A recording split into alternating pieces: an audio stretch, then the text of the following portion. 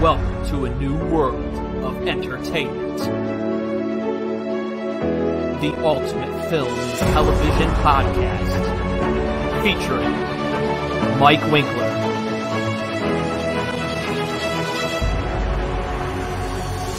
Alistair Englehart,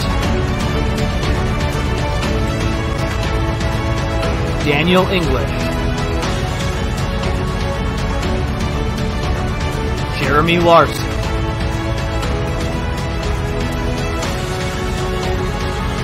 and Jason Kabasi.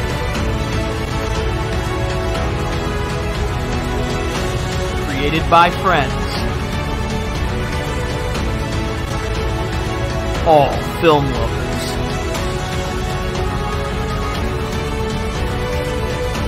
We feature in-depth discussions and celebrity interviews. This podcast is available on all major platforms. Welcome to the Lights, Camera, Action Entertainment Reviews Podcast. On this episode... What's a single gal like you doing rattling around this big house? Well, I assure you, I'm married to a man, a human one. Wanda. What's it rain? And I ran, wipe the sleep out of my. We are an unusual couple. Oh, I don't think that was ever in question. We just don't know what to expect.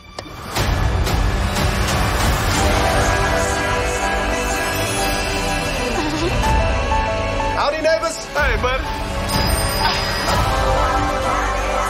Wanda, what's up? Who are you? I don't know.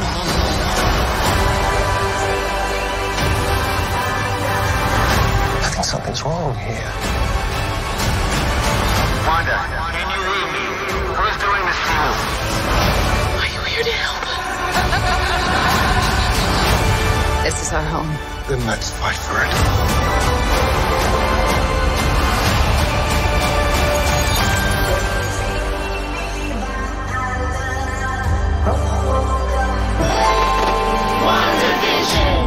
Well, I think we handled that well.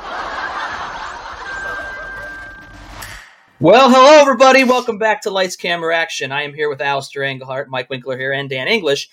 So, guys, the Marvel Universe has continued in a very unique way, different than what we're used to, because we're usually used to movies continuing this, and now we have an original series, 9 episodes, chronicling the beginnings of, really, Scarlet Witch.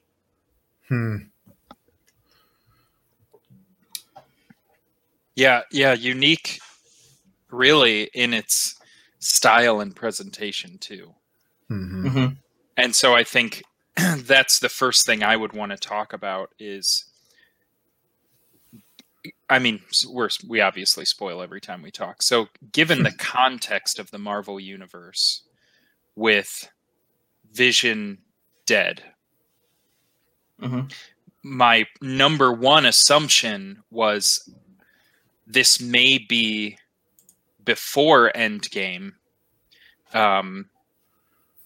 when they're still alive and together. And so I just didn't know what to expect of the series as a whole. I didn't know when it was going to be. I didn't know how seriously it was going to take itself. And I certainly didn't know, once I had caught wind, that it was like old school television. Yeah. So, yeah, I mean, essentially, one of the things, each episode has a pastiche of a decade of TV. And I think it starts in the 50s. The Dick Van Dyke Early 50s, I think. Genre. Yeah.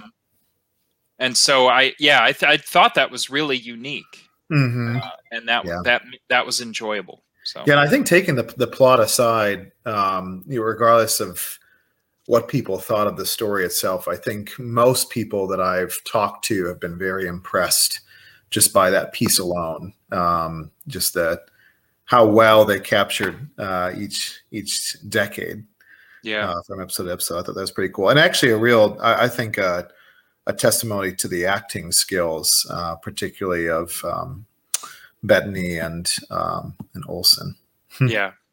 Yes, I agree. I thought it was really interesting, and I'm sure somebody far more knowledgeable in the technical aspects of each decade of television, and maybe even stylistic trends or motifs could get more appreciation out of it than I could. Where it fell flat for me, though, is Mariah and I were talking about this, how yes, it captured Dick Van Dyke, but you know what was better than WandaVision's homage to Dick Van Dyke? The Dick Van Dyke Show. And so the plot lines that were captured in these little televisionettes were not strikingly original, in my opinion. I mean, they were cute, and I got it, and I enjoyed that part of it. But at the end of the day, I found the story in each of those to be a little bit too narrow. It was both too disconnected from the larger arc, which I was very interested in, but it was also not very original or entertaining in its own right, that I found myself, by the time we got to like the 80s and 90s, when you'd think I'd enjoy it more because I would have started recognizing like Malcolm in the Middle, shows I grew up with, but I was like, okay, I get it. I'm kind of tired of this. I just want to know what's going on. What's going on, yeah. And I was thinking about that today myself, was just, I do remember the first 2 episodes that I was not very impressed, because I didn't know where it was heading. It was interesting, but it wasn't, I just wasn't sure if I necessarily wanted to invest my Friday evenings on that, for 8 or 9 weeks. And it wasn't until later in the series that I started really enjoying it. And then looking back on the earlier episodes, and enjoying the earlier episodes after understanding a bit more of what had been going on.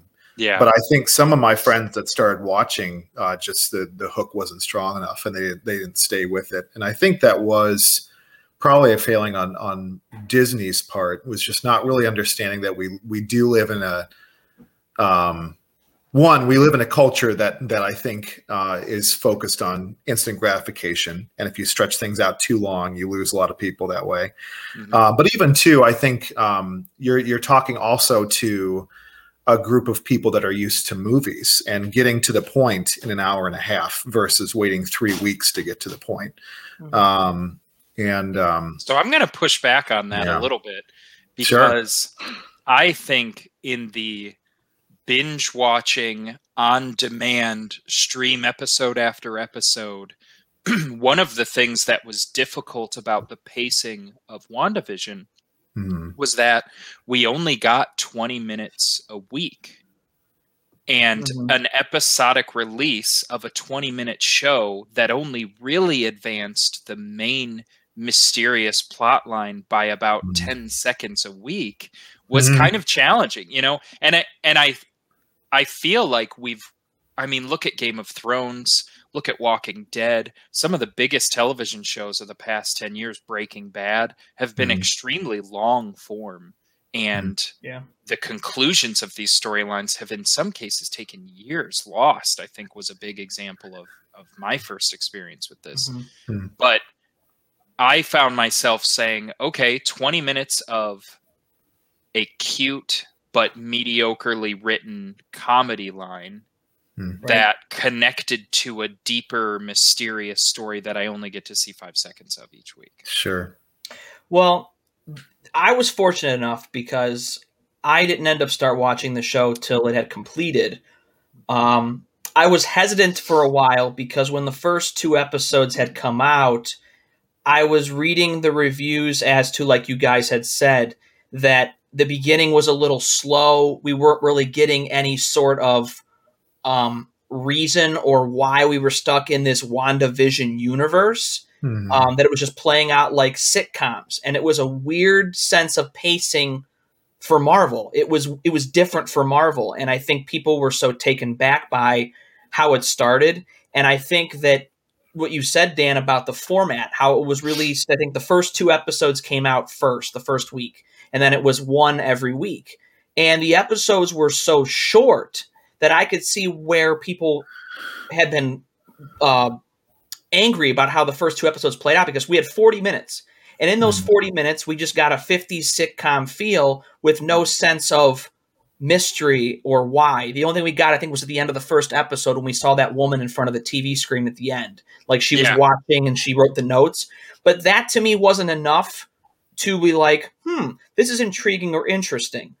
I appreciated what Marvel did with the 50s structure. I like what they did. You're right. There wasn't much original brought to it. They were really paying homage to it 100%. There was nothing new being brought to the table as far as the skits they were doing. But like you said, Alistair, with the performances of Olsen and Bettany, that is what carried those first 2 episodes and got me intrigued to continue watching it, because they both did such a great job conveying that 50s homage feel. Yeah. I was going to say, I felt like the less information I had about the mystery storyline, the more I was willing to put up with the vague references to it. So the first episode, it kind of felt like, I'm going to reference Lost again, because that's the most similar feeling I can remember is, ooh, what's going on? Like, what is the smoke monster? Who are the others? Oh man, he used to not be able to walk. And so in WandaVision, I thought, when is this? Where are they? Oh, someone's watching.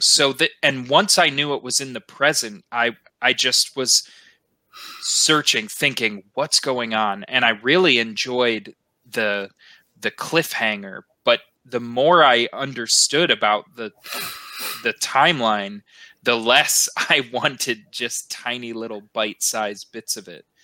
And that's where I would criticize the pacing of the mid to late season. Yeah.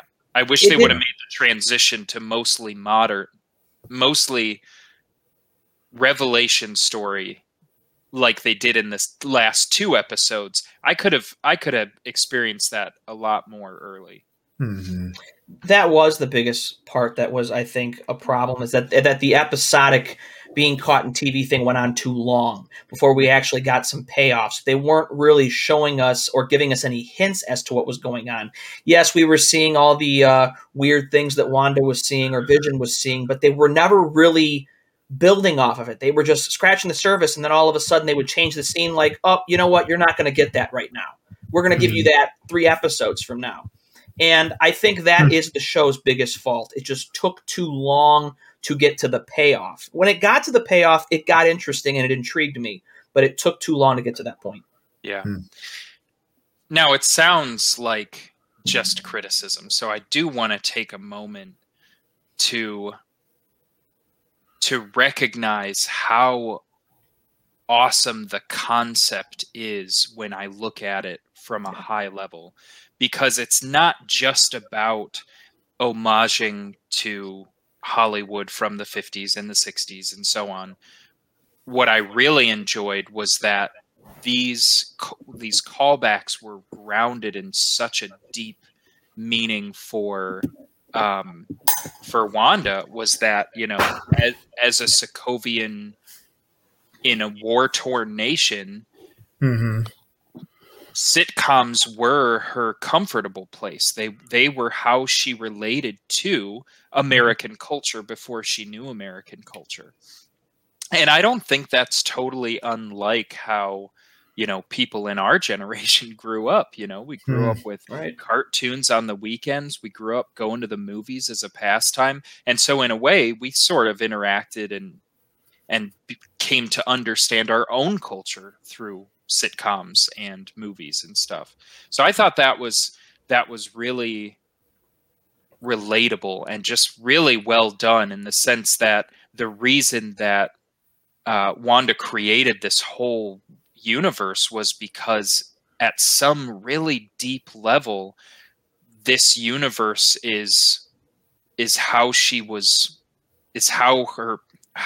I'm losing the words. It's how she built her understanding of her world and her culture was the TV. Yeah. Yeah, no, it's something that we were talking about the criticisms of it, but yeah, there was so much stuff they did so right here. Mhm. I really appreciated how authentic they were to that 50s television feel. They really captured it, the costumes, the sets, even the humor and how the side characters portrayed their characters, very much something out of the Honeymooners or Dick Van Dyke. It felt really authentic, and you can definitely see that Marvel took its time to get this right. And I shouldn't be surprised because Marvel has always been great when it comes to detail, and they've always been great about capturing things the right way, not doing the rush jobs that we've seen DC do along the way and do the half-assed kind of things. Mhm.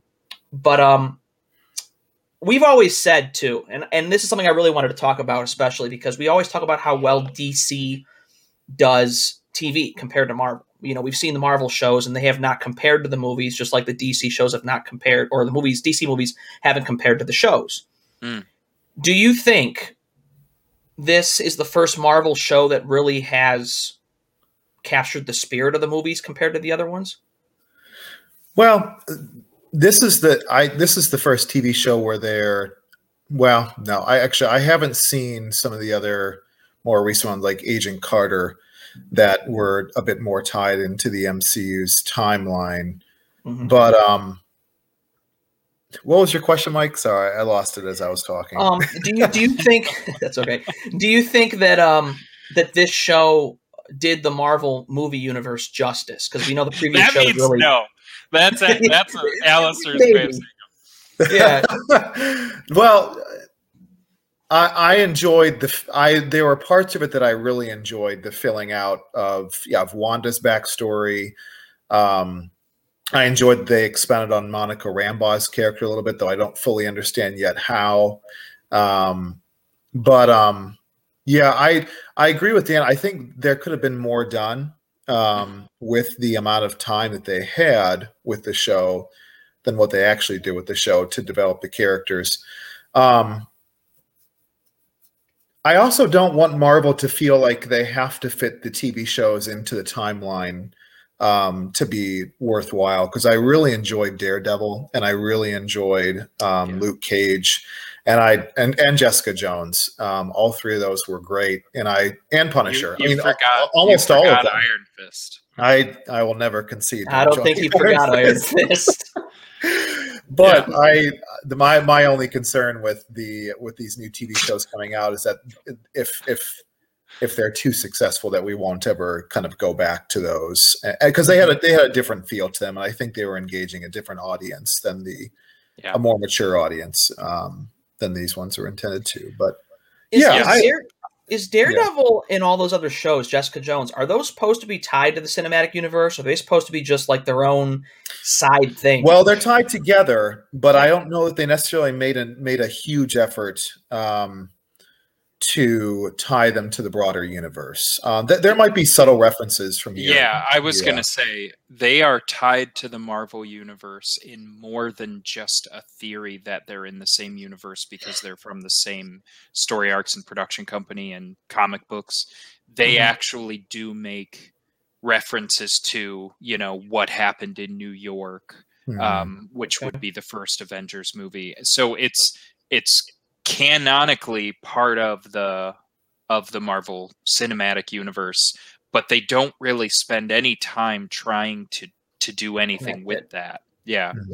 And that was going to be my similar answer too, is I really, really enjoyed Daredevil, Jessica Jones. I liked all of them, to be honest. I even liked Iron Fist, even though it totally disappointed me, and maybe we could talk about it on another episode. But there's not enough kung fu movies anymore, and so I really enjoyed it as a kung fu show. And that even then, it kind of disappointed me. But I still there's a show on TV now called Kung Fu. Is there really? It's on the CW. Nice. Yeah. So, but also, yes, in that this is the first Marvel TV series that is explicitly connected to the big arc that I have cared to watch. I couldn't get into Agents of S.H.I.E.L.D. Yeah. I think I missed the Even- boat on Agent Carter. I watched Yeah, the well, pilot and I It was only on enjoyed 2 it. seasons. It got canceled anyway. Yeah. They just but- end up feeling like lower budget Marvel films when you Yeah. watch them. Agents of S.H.I.E.L.D. felt to me, it felt like a cheap version of the movies, and I never Yeah. got involved in it. I know, like, towards the end of Agents of S.H.I.E.L.D., they really started to really tie things together at points. Like, I know, like, people criticized it because when the blip happened, they didn't really cover it in Agents of S.H.I.E.L.D. They kind of, like, skipped over it, but then, like, later on, they mentioned it. So, to me, they just did things so ass backwards that, to me, I just felt no connection to it. So that leads to a point where I thought WandaVision handled the blip really well. Yeah. Agreed. I thought them doing it through the perspective of Rambeau was just awesome. Yeah. That felt really cool. That was an episode where you were like, "Oh." Have you all been watching the Falcon and Winter Soldier, or did you watch through it? I haven't watched a Because single they episode of that yet. they treated the blip a bit more. Within the first couple episodes, they introduced this global initiative to handle the individuals coming back and finding other people are now inhabiting their homes and they're displaced, and that it's called the GNC. But yeah, they've been really doing a cool job building out the ramifications of the blip in the TV shows. Yeah. GNC vitamins? Huh? GNC vitamins?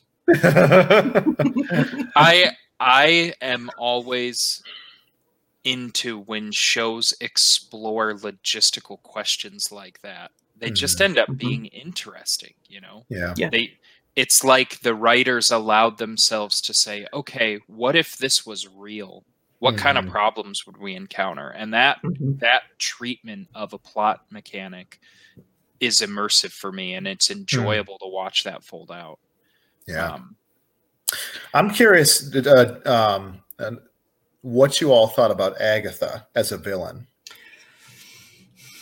This I'm conflicted on a little bit. I to be honest, I thought they waited a little too long for that thing, and I suspected her because I know the actress, and she's in a lot of stuff, and to me, she was too high profile of an actress to just be the side character. So I immediately knew that she was up to something more sinister than what was going on, because she had to have more of a purpose. So to me, I just kind of kept waiting for the ball to drop with her. And when it finally did, it just kind of felt like, oh, yay, I already knew it. I don't know how Wanda didn't know. That's kind of how I felt. And then I just I didn't necessarily care for the flashbacks of her either. Yeah, but another pacing issue. Yeah, I don't know. To me, I'm kind of glad that I'm hoping that this is just kind of the one-off. She's just in this show and she's done. I'm hoping that they're not going to revisit her, because I don't know if there's much of a purpose to revisit her, considering how they wrap her up here. Yeah. Well, Wanda trapped her in her own mind for all of time. And she's powerless.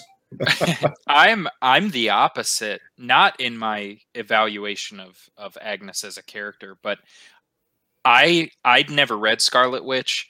I didn't know that Agatha Harkness was a villain. I didn't know either.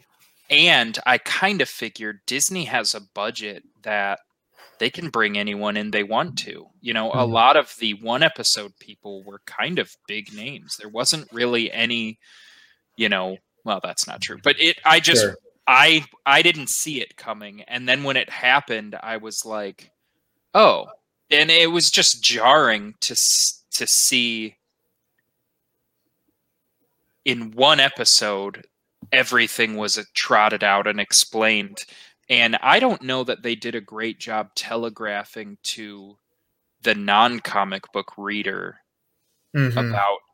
about Agatha, because I think Agnes was probably the biggest clue that her name was Agnes. But But yeah, it wasn't even on my radar, and so it felt really abrupt to me. And maybe I'm just slow, but Yeah, no, it felt that way to me too. And looking back, I still don't know that they did a very good job of giving signs that she was not duped like the rest of the town by Wanda. That she was independent and just kind of playing along. There's a couple moments where it seemed like she was breaking character, but I thought that was the waning of Wanda's influence, just in moments of weakness. I really didn't like it felt contrived to me, sort of like what you were saying, Mike, like it felt rushed. What I was hoping when it first happened, because it was happening at a time when Wanda was starting to question, am I the villain of this story? And I thought that she was projecting the villain on somebody else in a way of dealing with that to convince herself that she wasn't the villain. That's interesting. And I really liked that idea and was excited to get to that next phase of her grief.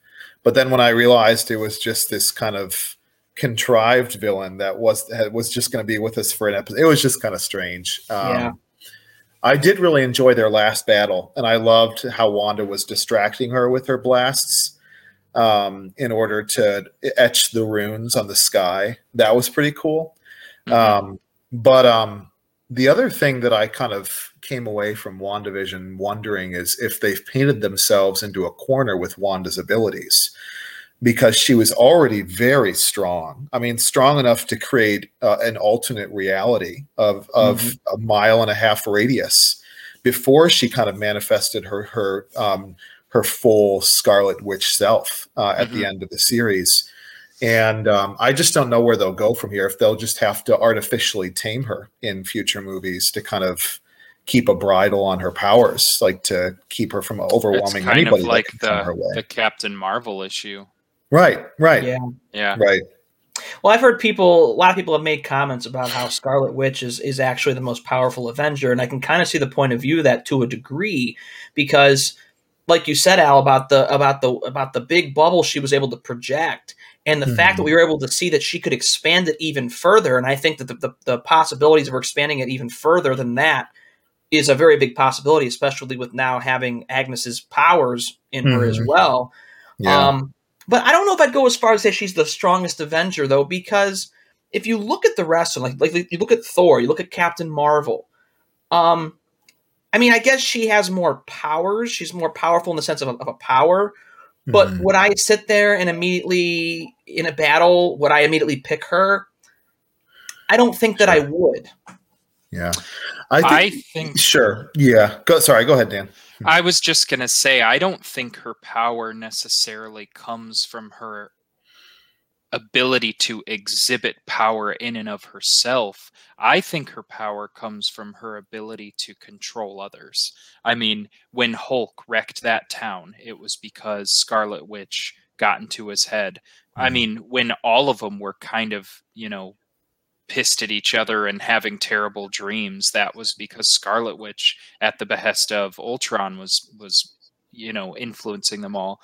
The fact that Vision couldn't hold her at the Avengers Center because she could shove him underground 100 yards, and so I think then we never really got to see her go against Captain Marvel, but I think her ability is, she kind of can't be touched. Yeah, well, there's a manipulative factor, and not in like the psychological, in the psychological sense, but even just in being able to manipulate reality. And it might not be in the form of brute force like some of the other Avengers, like how Thor smashes down and makes lightning ripples for a while, but I was amazed that she was able to create, in some way, sentient creatures. I mean, Vision was sentient, and her sons, as far as I could tell, based on scenes where they were acting independently when she wasn't even around, were sentient in some shape or form.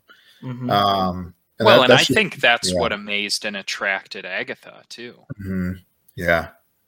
If we could circle back to Agatha, so apparently, because I'm trying to see if anyone else was able to predict it like Mike was. She talks about her her wedding anniversary being on June 2nd. She talks about, oh, the only way if her husband would remember her wedding anniversary if there was a beer named June 2nd. Apparently, June 2nd, 1692 is when the Salem witch trials began. Oh, okay. And so I'm not sure if that is so on the nose. But then again, you know, when Vision meets her in the car, she's in a witch costume. And those are the two, I think, obvious connections you could make. Mm-hmm. Yeah. Good point. Yeah. Yeah. So, Mike, you had asked earlier about doing the Marvel Universe justice, and another thing that comes to mind with that was Evan Peters' cameo. And I remember really, really enjoying reading the fan base's theories about where that was going, if Magneto was going to be introduced, if this was their opportunity to connect the X-Men. And that was another piece that it just fell flat. I mean, he just all of a sudden disappeared in one of the episodes, and just seemed like a missed opportunity there too. Like, let's just throw him in there for a couple episodes for some lip service to X-Men without actually giving lip service, because he didn't really seem to be. He had the powers of the X-Men Quicksilver, but he didn't necessarily seem to have, as a character, the backstory of that individual. Like, why was he in town? He seemed like he was a resident of that town. Yeah, I had a serious problem with it. I'm in agreement with you, because, you know, watching the First Class movies and seeing how well he plays that part in First Class, and I know a lot of people are upset because of how he's been handled in the Marvel movies and the fact that he got killed off. And Evan Peters so much as the character that now it's all screwed up to the point where that can never happen. So you can't connect that universe to this universe. But I thought, when I knew that Evan Peters was going to play this, I thought, okay, they found a way to connect the universes somehow. I didn't know how they were going to explain it, but they were going to do it. Right. And how they handle it here, I just, after it was said and done, I just nodded my head like, this really was stupid. It really was stupid how they handled it. They brought him in for a cameo to play it just for fan service. There was no legitimate point to it. Even bringing his character in for her brother, it served no actual purpose to the story. It didn't advance the story at all. It was just something there for the kids to interact with and to be a little bit of brother drama for Wanda. But that, to me, could have been used through flashbacks from Age of Ultron with her brother versus doing it this way. Yeah, I think one of the things it did, and I'm not commending it, is it deepened that feeling of mystery and potential. And so you're watching and you're thinking, wow, why is he here? I mean, Disney knows that he played Quicksilver in the X-Men movies. Absolutely, they know it. And that is why they chose him. And so they bring him into this movie. And I think his value was immediate and short-lasted, because it got us to question what's going to happen. How are these things connected? Where is this headed? And it turns out it was nowhere, and he was nobody. And it was a big dupe. It was a boner joke, right? It was literally, he was just a penis joke by the end of the show. So Disney doing a penis joke. I couldn't believe that. So one of the things I thought would be fun to do, maybe not spend too much time on it, is talk about the shows that were referenced. Okay. Yeah. Because I enjoyed trying to see which one it was like. And for me, for a lot of them, I was like, oh, this is the show. And it's like the only one I could see. But so episode 1, this was in the 50s, obviously. And I heard you say the Honeymooners. Yeah, I kind of got that Van Dyke / Honeymooners kind of feel. Not quite the Honeymooners, but some of the way the relationship stuff with the husband and wife was very honeymoonish with the job and his job and everything. Yeah. Okay, cool. Yeah, because I'd never heard of the show The Honeymooners. Oh, wow. You should watch it. If you like 50s sitcoms, that's a classic. Yeah. Yeah, I think the only 50s show I watched a lot was I Love Lucy. Did you ever see The Munsters? Oh, yeah, I did see The Munsters. Did you notice any parallels between the Munsters and WandaVision? No, this is actually a lens that I wasn't watching for, so I'm excited to hear your thoughts. Okay. Yeah, I gotta hear this one. So according to the list I've seen, I Love Lucy, Leave It to Beaver, The Honeymooners, and The Dick Van Dyke was episode 1. Okay. Cool. So moving on to episode 2, I guess so that was 50s, 60s. Episode 2 was 60s and 70s. maybe even into 70s. Yeah. Okay. So did any of you see any? In episode 2, no, I couldn't think of anything offhand. So these ones were I must have been much more of a 60s sitcom. Bewitched and I Dream of Jeannie were both ones that I watched a lot growing up. Mm-hmm. Yeah, I can see. Yeah, and I thought both of those played really nicely because of Wanda being a witch. I know that's not the same thing as a genie, but close enough. Yeah, cool. Moving on to episode 3. So this was the first episode that was in full color. That's right. I remember that transition. That was fun. Yeah. You had to have recognized the thing they did with the boxes, Al. What show that's from? Boxes. What happened with the boxes? Didn't they do like a Brady Bunch homage thing? Say Brady Bunch. Oh, they did? Okay. Where they're all like looking at each other. and even the staircase was very Brady Bunch-ish. You know, I'm sure if I watched it again, I would catch that spot. I must have missed it. The piece that I'm remembering is actually when they get to the 90s and it ironically feeling like Full House with the Olsen twins. Yeah. Mary Kate and Ashley. Yeah. So the other 70s it said was Partridge Family, the Mary Tyler Moore Show, and one I've never even heard of, The Courtship of Eddie's Father. Huh. Never heard of that one. Yeah, neither have I. I wonder where they dug that one out of. All in the Family. Episode 4, that would have been what, part 80s into 90s? Yeah.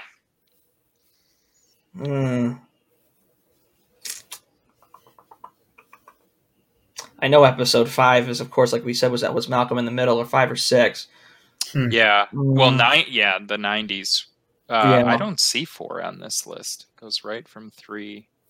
Although, you know what? 4 might have been very similar to 3. I think they might have been kind of within the same time. Did anybody pick up what show that they were heavily referencing and shooting like for the 2000s? So it felt a little bit like Modern Family to me. Bingo. Yeah. Yep. The way it's shot with her talking to the camera. Yeah. Which it's funny because I know like The Office did that. I know that Parks and Rec did it, but Full House is mentioned here too. Episode 5 talks about step-by-step family ties in Full House. So that's kind of the one that you were talking about. And that's when the kids were getting, like, they kind of were able to go through all the kid sitcom tropes right in a row. Like their dog dying. Oh, yeah. Oh, yeah. The dog that Agatha killed. Yeah, that was random. She's like, I witch. killed him too. That witch. I'd like to use the other word with the word B in front of it, but I'll just call her a witch. Gosh. Oh, man. I know. I forget which episode it was. It might have been 5 when they started to show some of the interaction between Wanda and the government when she went to the facility where they were holding the vision. And I remember that was one of my favorite scenes in the entire series was when I realized she didn't take the vision. I felt like that was a really redeeming moment for her character, and also one of those moments that deepened the mystery of what was going on. That who is this other vision that's with her? And I just remember being really excited at that point. My God, this is getting so good. Yeah. It's funny because the way they resolved that, or the way they fleshed that out by having the two visions talk about the ship of Theseus, I thought that was kind of on the nose. Well, I think it's an interesting thought experiment or philosophical quandary, whatever you want to call it. I thought it was just kind of like them talking back and forth about clearly what this was a question of, like who's who, how much of the Vision is Vision, how much is this, created by Vision. I don't know it. Yeah. So anyway. So you didn't like that part? It's funny because I liked it. I like thinking about it, but I thought the fact that they were literally discussing the concept was kind of like they didn't trust the viewer to come to that concept or to understand the question of which one was Vision. Which, I mean, if you think about Black Mirror, Seventh Day, maybe, or is it Sixth Day? Sixth Day, I think, is that Arnold Schwarzenegger movie with the clones. Sixth Day. Like we've talked about consciousness and replicating it, and thought about, altered carbon is a nice example of, replacing the outer shell of something. Is it still the person? And so it just was like, hey, let's get this into 10 minutes and have the two Visions talk about this plot. Philosophical question. Yeah, it would just kind of felt like preachy. Not that they were like trying to get you to think anything, but just like, here's what we're thinking.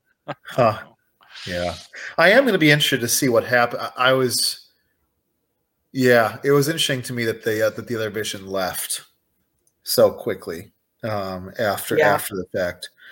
I'll be curious to see where his storyline goes. Yeah, me too. Me too. Yeah. One thing we got to talk about, especially too, watching watching Elizabeth Olsen play the part in the other movies, I never thought that she really was given the material to really spread her wings in those Avengers movies. And here, I really connected with the Wanda character because she played the part so well. All the emotion that she felt with Vision and losing him and feeling the only thing that was constant in her life before she lost her family. I thought she played the role fantastic. This is the best we have seen her play this role. And before this point, I could have taken or leave her character before that because I didn't think they really gave her enough time to really get to know her.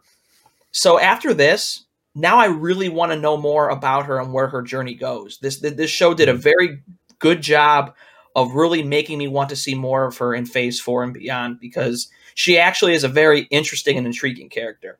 Yeah, and she's a good actress too. Yeah, I think my favorite thing about the show, or what I appreciated most, was just how the whole thing was kind of a picture of grief, of the grieving process, of isolating, having to face reality and move on, and what that means. I thought that was probably the best thing that the show brought forth, was just this everybody's dealing with things, and just because you have really immense powers doesn't make you any less flawed or any more resilient to go through what she's gone through. The one thing I wanted to make mention of too is that the last sequence we get, I mean, of course, we're going to get more of Rambo's daughter's storyline in Captain Marvel 2. Obviously, that's where that storyline is going to continue with her and her power. But that final sequence, the after credit sequence, when we see the cabin and Wanda sitting outside, and then we go in the back room and she's kind of all witched out with the book in front of her. When that sequence ended, I didn't necessarily know what to take away from it or what to think or what they really were trying to convey to us. Like, I almost felt as though they were trying to make her look like she might become a villain. Well, I was going to say, I got a real Thanos parallel to that. A little bit. It's kind of like after Thanos had completed his mission, he hung up his suit and he became, a farmer on some isolated planet. And he was like, my work is done. And so I'm wondering if she's headed the other way into this discovery of herself as a witch. She lost Vision, kind of lost him 3 times, if you think about it. She killed him herself. He was brought back to life. Thanos killed him. She brought him back to life in her memory to whatever degree that happened. I'm not sure. And then had to say goodbye to him again, and maybe the most peaceful one. But she is now truly alone. And I think for all her power, she's kind of been an unwittingly powerful. What is it called? What kind of magic is she using? It's like, it's especially powerful kind. Agatha mentions it. I can't remember what it is, but now she's going to study the craft, and so I think she's going to get more powerful. Yeah. So who knows? Maybe all these immensely powerful characters are going to have to fight it out. Maybe it'll be, another Civil War. Captain Marvel versus Scarlet Witch. Yeah, all these Avengers that are rising to the top. Yeah. No, you're right. She doesn't really have any relational roots with anybody else who's still around. No. Did you guys think that they're going to go that direction where she might actually become a villain to the Avengers? I don't know. I hope not. I hope not either. I don't know that I would enjoy it. Because I feel like we got to see her come close to that here and then come away from it. So I don't know. Mm-hmm. Yeah, I think after watching her story here and feeling the emotional connection and being able to feel for her, to turn her into a villain would just kind of feel empty. Like, we wouldn't cheer against her. It would be hard to cheer for the Avengers to take her down because we don't want to see her get killed. Even if she somehow goes a little crazy. Chaos magic. Yeah, we kind of get why she's going crazy. It's not like your typical villain who's just nuts and has an agenda because they want power. With her, it's not a power grab. She's just emotionally distraught. And I can't imagine cheering against her if she would. So to me, that would just be... she'd be an empty villain. It would also just be a very bleak thing to do. I think people enjoy stories that eventually end up in a good place, and I feel like it's encouraging to see someone go through the full cycle of grief like she did, and then finally being able to reconcile what she's gone through and to move on. And to realize nothing and no one matters but the chaos. I don't know. I think there's something inherently evil about the concept of chaos. Yeah. In the sense that it opposes order, but I also think chaos can be a nice disruption to order that is evil, right? So I guess lawful evil. Yeah. yeah. Like, you can have manifestations of ordered evil or chaotic good, and in that sense they serve to balance. But like Esmeralda and Judge Lord Frollo. Oh, really? I don't know. Notre Dame. Oh, okay, gotcha. Yeah. I'm gonna get in trouble if Mariah sees I missed that one. Yeah. So I don't know. I don't know where they'll take it. No, I'm gonna be intrigued to see, because I think her storyline. I know her storyline is really gonna continue in Doctor Strange and the Multiverse of Madness. Is really where her storyline is really gonna take off. Ooh, so okay. I don't know if she's gonna be a threat to Doctor Strange or not. That's the only possible way. The removal of the corner is just you just extend the multiverse further back. Yeah. Hey, based on what we know, we're gonna get Garfield and Maguire's Spider-Man back in here somewhere. Yeah. I mean. It's funny, in all of the Marvel media, the concept of multiverse is kind of just me seeing Disney seeing dollar signs. Yeah. Like infinite toys, infinite shows, infinite movies. I like a concise and neat canon a little bit better than that. But the multiverse has been an amazing thing for Spider-Man. So who knows? Yeah, maybe sure. they can. I told Alistair about this. This part's interesting. So Sam Raimi, who did the Tobey Maguire Spider-Mans, he's wrote and directed the new Doctor Strange coming out, right? So there's a rumor out there that Marvel wanted him to do it, and Sony now has said that after he does it, they want him to come back to do Spider-Man 4 with Tobey Maguire. Man, bring back the best Spider-Man. Oh boy. We don't have to agree that Tobey Maguire is the best. We just have to agree that Andrew Garfield is the worst. Okay. You're going to hate what I'm about to say then. I was going to say I'm a little more partial to Andrew Garfield. But as the best? I can't. I don't know. I like the little bit of the cockiness, but I like his Peter Parker a lot because I like his chemistry with Gwen Stacy. Okay. I like it. I think you're fault. No, I'm. This is gonna sound so like pretentious, but I know what you're confused about. It's the Spider-Man movies themselves. If you pluck Andrew Garfield out of it, they're phenomenal. They sound awesome. Jamie Foxx does a great Electrode. Wow. Gwen Stacy is a great love interest. So he is the only thing wrong with those movies, I think. I just don't like a cocky Peter Parker. In everything I've loved about Spider-Man, he's been, friendly and neighborly. Yeah. Not like a punk. Al, we need you to weigh in. It's clearly... Okay. Wait. Well, I gotta say one thing. He's the best Spider-Man, so I'd be taking this conversation in the wrong direction. You think he's the best? You think Garfield's the best Spider-Man? Is that what you're saying? Garfield's the best? Yeah. You're not just holding that position to be my foil? I need to go back and watch the movies close to each other because I haven't really had an opportunity to truly use the others as reference points. That's what I've been doing. Yeah. That's what I've been doing. And you said that you don't like a cocky Spider-Man, right? He's not cocky. He's just confident. I don't like an emo Spidey in Spider-Man 3 either. The one that dances like a fruitcake. That's the most misunderstood scene of Spider-Man ever. Here's what it was. Oh boy. Spider-Man 3 was self-aware and meta before it was a thing in mainstream superhero movies. And the way I don't know. Maybe they did take themselves seriously and they didn't think that scene was a riot.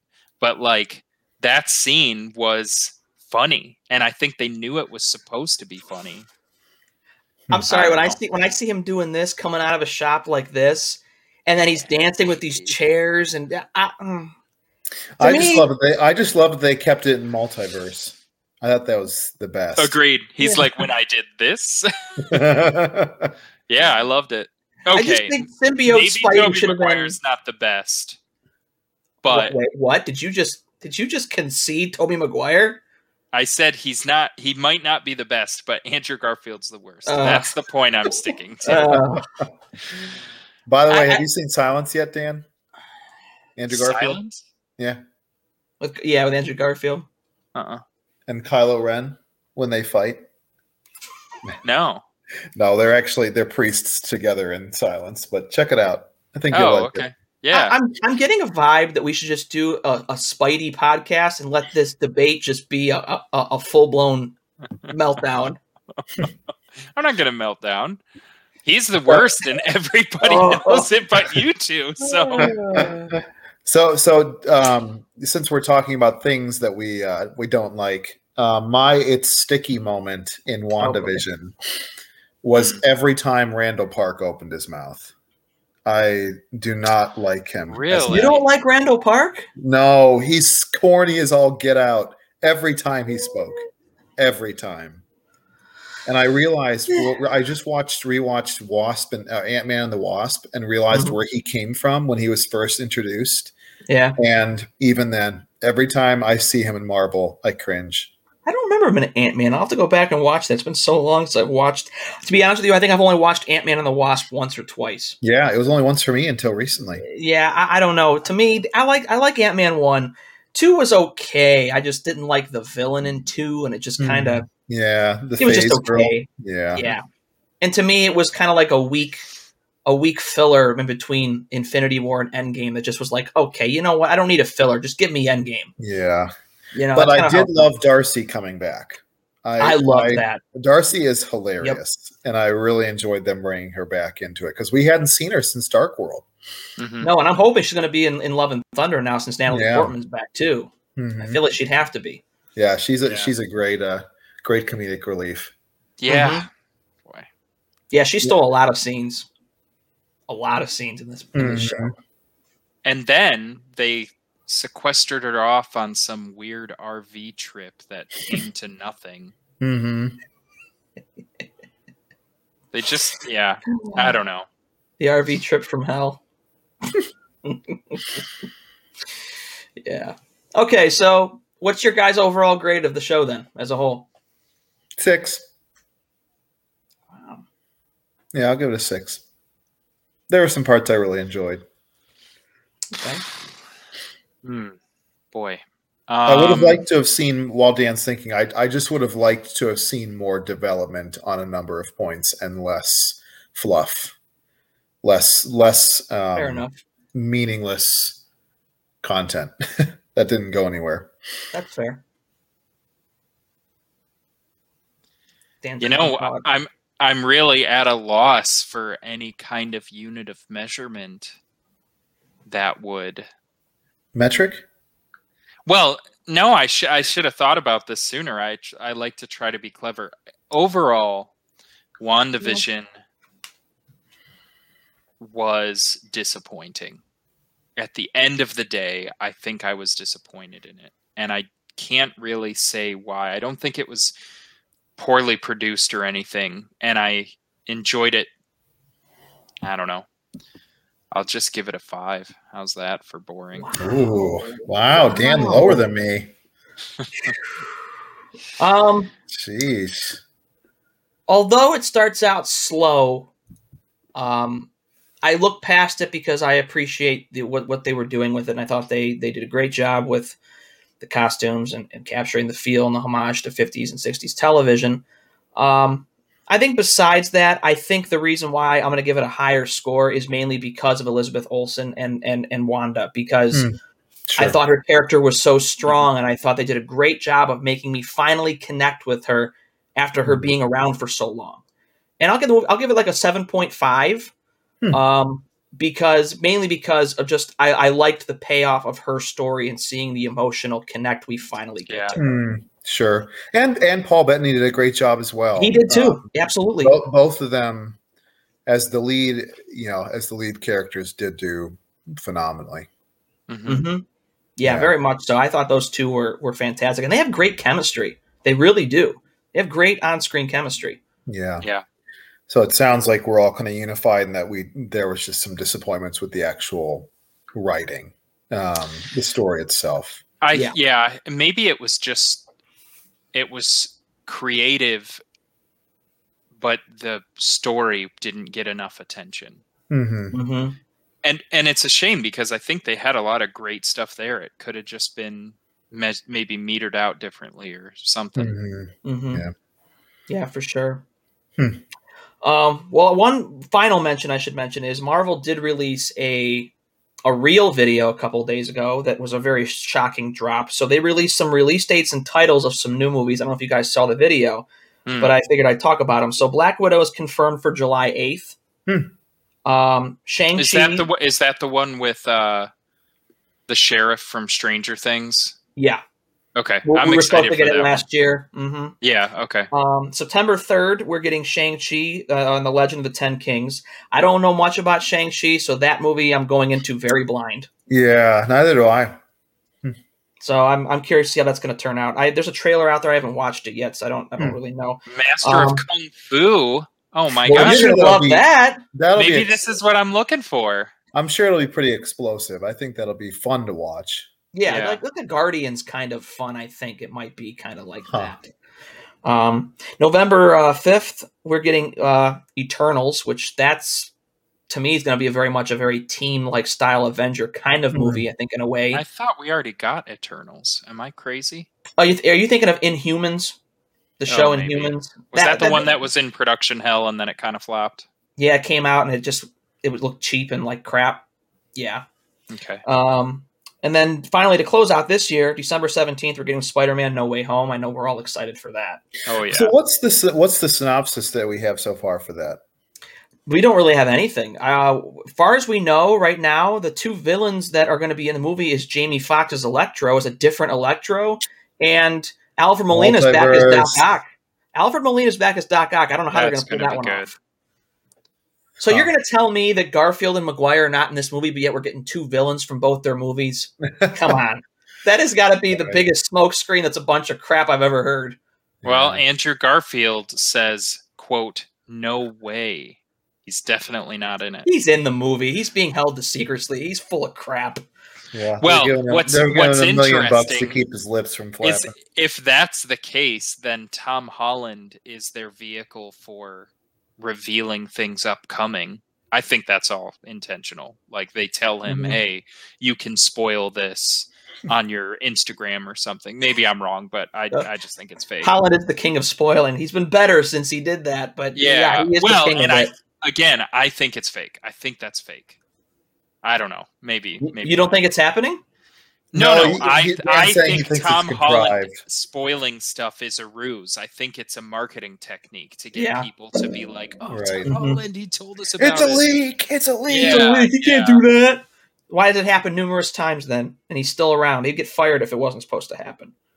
It is interesting, though, to think about how much some of these big faces could push and be jerks, you know?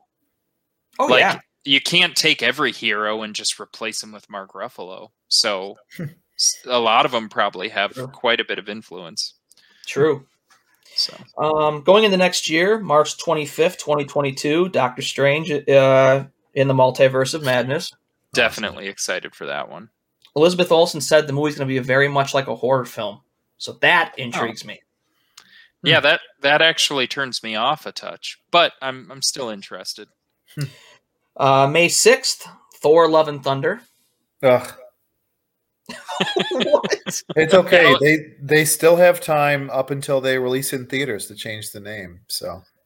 Oh, see, I think that's the name of the comic. They can't change the title. To be honest, when they titled Thor Ragnarok, I thought that name was absurd at first, but then I understood why they called it that. It just sounds like a motel with rooms by the hour. Love and Thunder. Love and Thunder. I don't know. Thor has been crushing it. It brought us like the most unique movie of Phase 2 in Thor 2. Yep. And I feel like it also brought us the balanced tenor of Guardians in Phase 3. I don't know. I love the changes the characters go through. I love the pain that they. Thor. No, I feel Thor. like I'm gonna love it. Yeah, I love Thor. I just wish they loved it enough as well to not name it that. Hey, blame the comic writers. They called it that. That's all their bag. November 11th, Captain Marvel 2 has been renamed to just The Marvels. See, they rename things. But Captain Marvel 2 is there's being still hope. Renamed called the The Marvels. Do you think that's the inclusion of Rambeau then? I think that's the inclusion of Miss Marvel. Oh, interesting. Did you play the Avengers Xbox game that came out? I didn't. Okay, so they kind of explained Miss Marvel in that a little bit. So, yeah, I think that's the direction they're going in. There might be more than just those two. So I was under the impression that Miss Marvel in the comics got her powers from Captain Marvel. That I don't know. Okay. Is Miss Marvel just the pseudonym for Monica Rambeau? Well, no. Okay, so Miss Marvel is... She's a teenage girl. She was the female counterpart for Captain Marvel.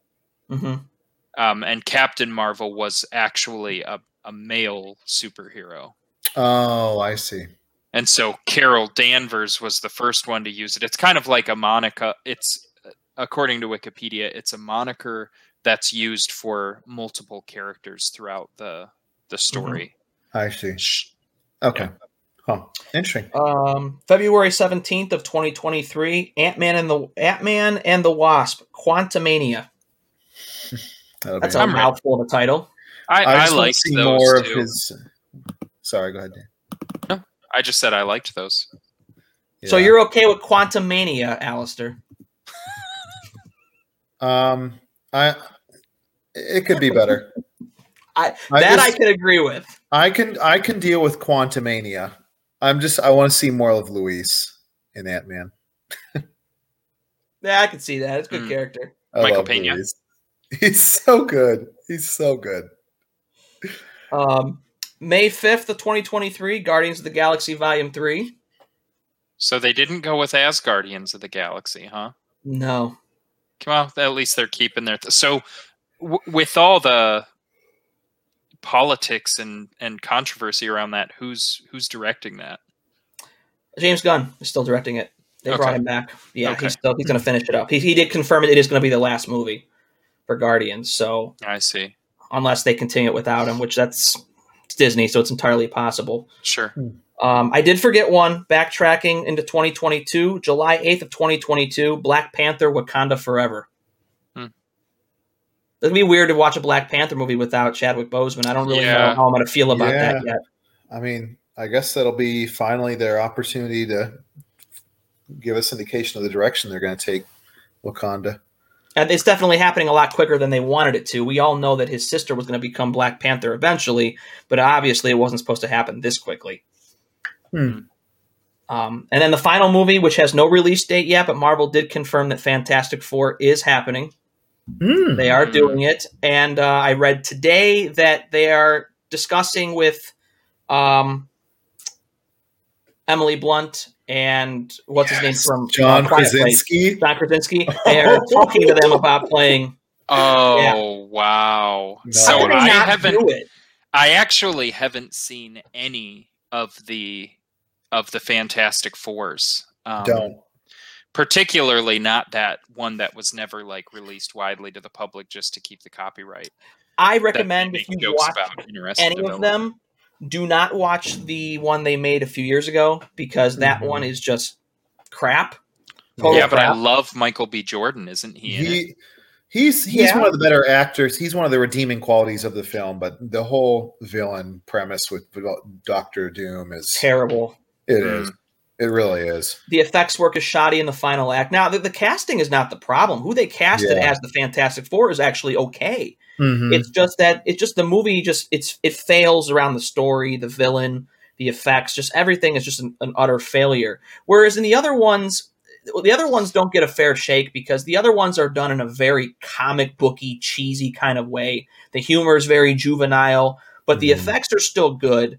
But when you watch it, don't compare it to the other Marvel movies. Look at it as more of being a comic booky. Think of like Batman Forever, very comic booky type of way. It's kind of done in that sense versus what we're used to now. Gotcha. But Krasinski and Blunt, that's our ideal Sue Storm and Mr. Fantastic, isn't it? That's the ideal. I've seen so much fan art with those two and so many reface videos. They're perfect. They literally are perfect for that. So I'm hoping they make that happen. Yeah, that would be really great. So, okay. Cool. Well, so coming up, we're supposed to be beginning our Jurassic Park retrospective coming up here. That's right. By request from Mr. Jeremy Larson. So I'm looking forward to that because we have the last one coming out next year. So it's a good time to do that, especially with the original cast coming back along with Chris Pratt. So that'll be next. Hopefully that'll be all five of us. Yeah, that'd be nice. It's been a while since we. I think our last 5-man cast was Solo. Oh, really? Was it really? Yeah, in January. Yeah. Wow. Yeah, it's been a while. So next time I'll probably be at a new place. I'm gonna try and be a little bit more cognizant of what my camera's looking at and have a setup that looks a little cooler like yours and Jeremy's. Gonna have like flashing lights and just strobe Well, lights. I don't really have a ton of cool lights, but I might try and get something going. So we'll see. Okay. Cool. All right, guys. Well, thanks for joining me, and Yeah, thank you, Mike. it's been fun.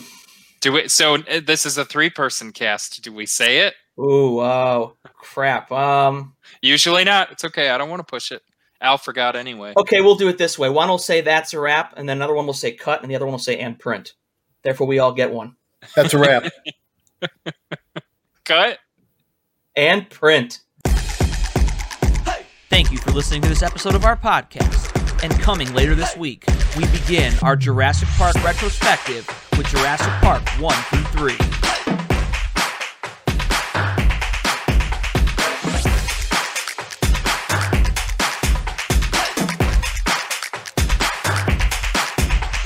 To read more of our reviews and listen to all of our podcasts, go to lcareviews.com and listen to our podcast on all major platforms.